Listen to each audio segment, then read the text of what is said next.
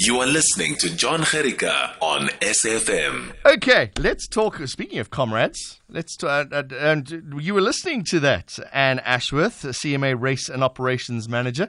You're going to have Paralympic legends with you next year. Yeah, I was super excited to hear that. I'm really looking forward to welcoming Lizanne to the race. Yeah, you're going to have to set up special timing mats for her because she's going to fly through that Comrades Marathon. I'm sure we can organize. Let's talk, if we can, Anne, about idiots and more. I don't have any other word for these people. Cheats. They are disgusting human beings. Why would somebody cheat the Comrades Marathon, which is probably the most beautiful marathon in the world? You know, I honestly don't understand why people do cheat. It's completely puzzling to me, but it is a thing. People do cheat at Comrades, and people predominantly cheat in order to get to Comrades. So I think the majority of the cheating that we're seeing at CMA is people submitting fraudulent qualifying times because they don't make the requisite sub 4 hour 50 marathon qualifying time. Or wanting to submit false information in order to get a better seeding batch so that they don't start back in the race. Okay. Yeah. To me, that seems really dangerous. If you can't qualify, the reason you have a qualification time is to see if you're good enough to be able to run the Comrades. This is endangering yourself. No, exactly. I mean, it poses a huge safety and medical health risk, both to the athlete and to us. You know, we can't take responsibility for athletes who physically cannot complete the course. And that raises traffic concerns, it raises medical concerns. It's unfair to the athlete and it's unfair to the race. Okay, let's run through these details if we can. 16 rejected. They had asked another athlete to run the qualifying marathon. So, what did you say, 450, right, to run a marathon? Yes. Okay, so that's 450. 450, which to me is like bare minimum. If Lizanne could, or who was I talking to earlier? If she can run a 330, if you want to run the Comrades, then you've got to be able to do like a 4 hour. But 450, so they've added on. So these people feel they can't do a 450, so they've got somebody else, or they've just lied on their times? So there's an increasing trend, and I say this very carefully, but for female athletes to ask male athletes to run their qualifying marathon on their behalf because they think that the male will achieve a faster qualifying time than they could do. Yes. Okay, so the man runs a little faster, they qualify, they get into the Comrades Marathon, which now you've discovered that's a thing, all right? Yeah. 3 athletes rejected discovered that they ran the qualifying marathon used by another entrant to enter the 2023 events. Very confusing. 27 rejected after discovered they submitted fraudulent qualifying information, so they just made up a number. Yeah, so for example, one athlete ran a half marathon and then submitted that time as her qualifying time for Comrades.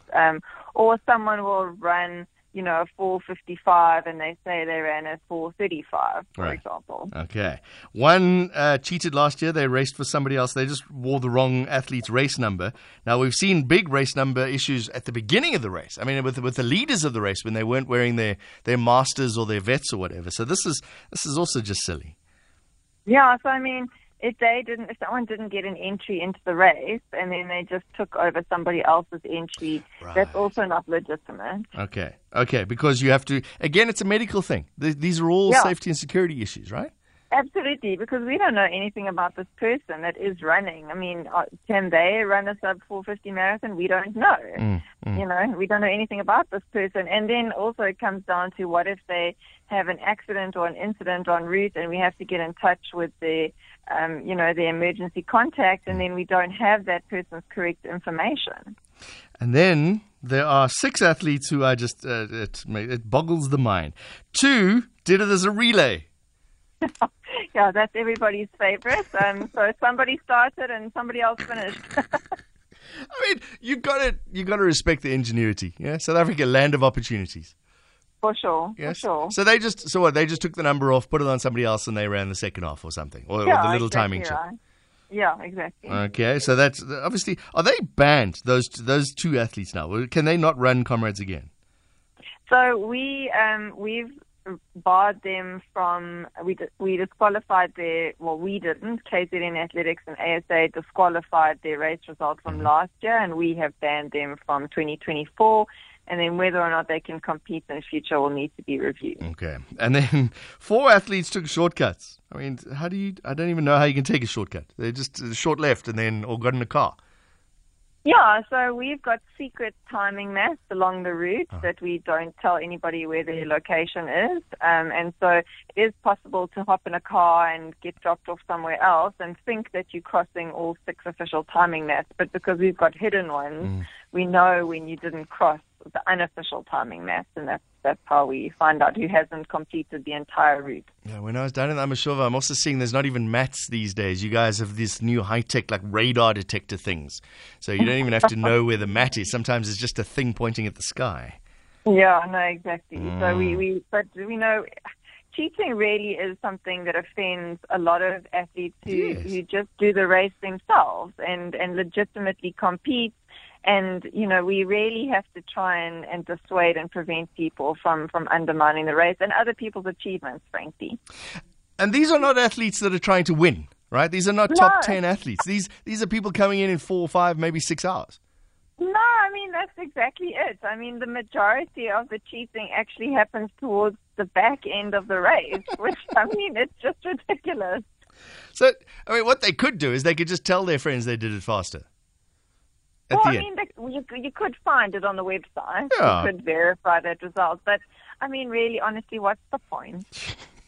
Makes no sense. You don't name and shame the athletes. I think that's very brave of you. You're just letting us know that there are cheats. You don't say, well, it was Andrew Smith that did that. No, so I mean, there are legal issues with that. Yeah. It wouldn't be right for us to name and shame that. I mean, particularly when disciplinary steps haven't been taken by the national and provincial authorities. Yeah. But our real purpose is to have a deterrent, to say to people, we are aware that this is happening. We can catch you if you do it, and so don't do it in future because these are going to be the consequences. So that really is the mission here. I think also we must remember, Anne Ashworth, that these are runners from clubs. You can't enter the Comrades I can't just enter tomorrow. I have to belong to a club to be able to enter the Comrades, right? So South African athletes do have to belong to a club, but international athletes and rest of Africa athletes do not have to belong to a club. So you guys are putting your foot down this year. There are a couple of things that you've put your foot down about. One is to start at the right place. And why is that important, to start in the right batch? Yeah, that's actually to the benefit of an athlete. If you start in a seeding batch that is significantly faster than you should be running, your likelihood of completing the race is severely diminished because you start the race too fast. You then obviously don't conserve your energy and strength. You run beyond your capabilities, and your likelihood of finishing in the time that you should finish or finishing at all is greatly reduced. So we're saying start in the batch where you're supposed to be starting so that you can run with people at the pace you should be running to guarantee a finish. But people get impatient. They want to start close to the front, and then they run the same pace as the people around them. And, I mean, in simple runner terms, we call it a blow. You can go out too hard, and then you blow your race, and you may not finish. Yeah. And actually that's to the benefit of the runner. But in terms of a public perspective, it's actually really dangerous to have more people in a seeding batch than are allocated to that seeding batch, because we calculate the size of the seeding batch based on the number of people who should be in there. And now if we have a whole lot of new people in that batch, it becomes a safety risk from a crush, stampede, trip and fall perspective. I was going to say, I got a personal experience of that in the cycle tour where I started in a batch. I was put in because I was super duper media, and I was put in a batch where I shouldn't have been. And halfway through, I was like, all right, that's it. I'm just going to do the second half because as slowly as I can. Because I was just going out too fast. All right, interesting. Yeah. The wording on this next one is great. You must complete the entire duration of the race on foot and as an individual. So that makes sense. Don't cheat the system. That's no more relays, yes. Listen to officials, which makes sense, and damaging a property. I like that. Do people literally damage the property of sponsors, partners, suppliers, and things? So we did have an incident in 2023 at the start where runners panicked because they had arrived at the start late for traffic or whatever reasons. And so a whole lot of runners broke the fences and branding and equipment that was separating them between a seeding batch. And obviously, we don't want people to do that.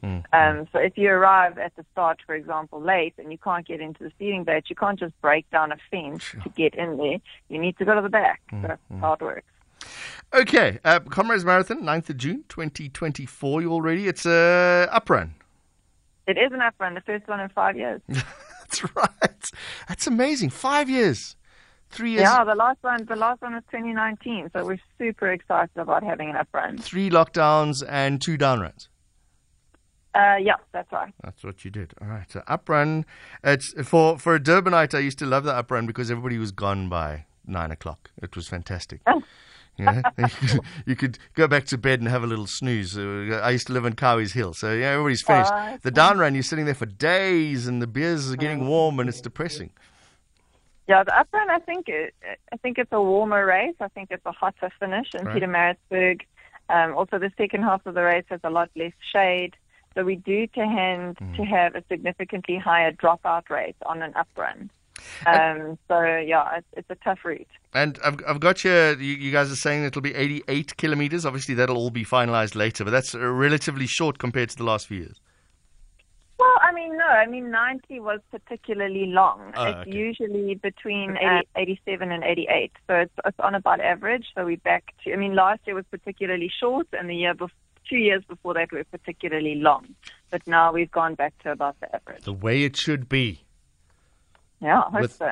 But we still foresee an incredibly fast race. The elite lineup is incredible again for 2024, and we're really struggling to get our record prize money insured because everybody thinks that the record's going to be broken. So it should be a great race. Yeah, I follow Nick Bester, who is he with Nedbank, and those guys, they're machines, and I just see the way they're training already. That's all they live for at the moment already, and it's still early days.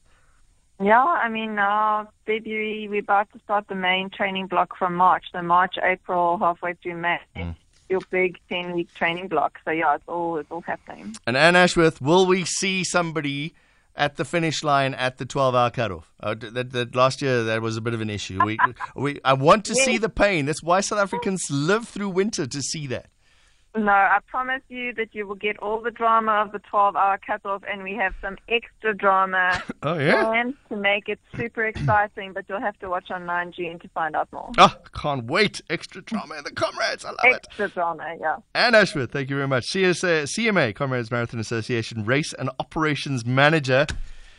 Love watching the Comrades. I watch it. I'm yet to get the runners high. I will watch that for 12 hours. I'm up at 5:30, and I watch that race because it's just lovely. I've been at the finish many times, both Maritzburg and Durban, but it's just lovely. You at SAFM. I am John. Who's saying this? Willie in Kuma says, hi, John and Benzito there. I just go crazy listening to my favorite pop rock music you are playing. Thank you, Willie. Finney's here as well. So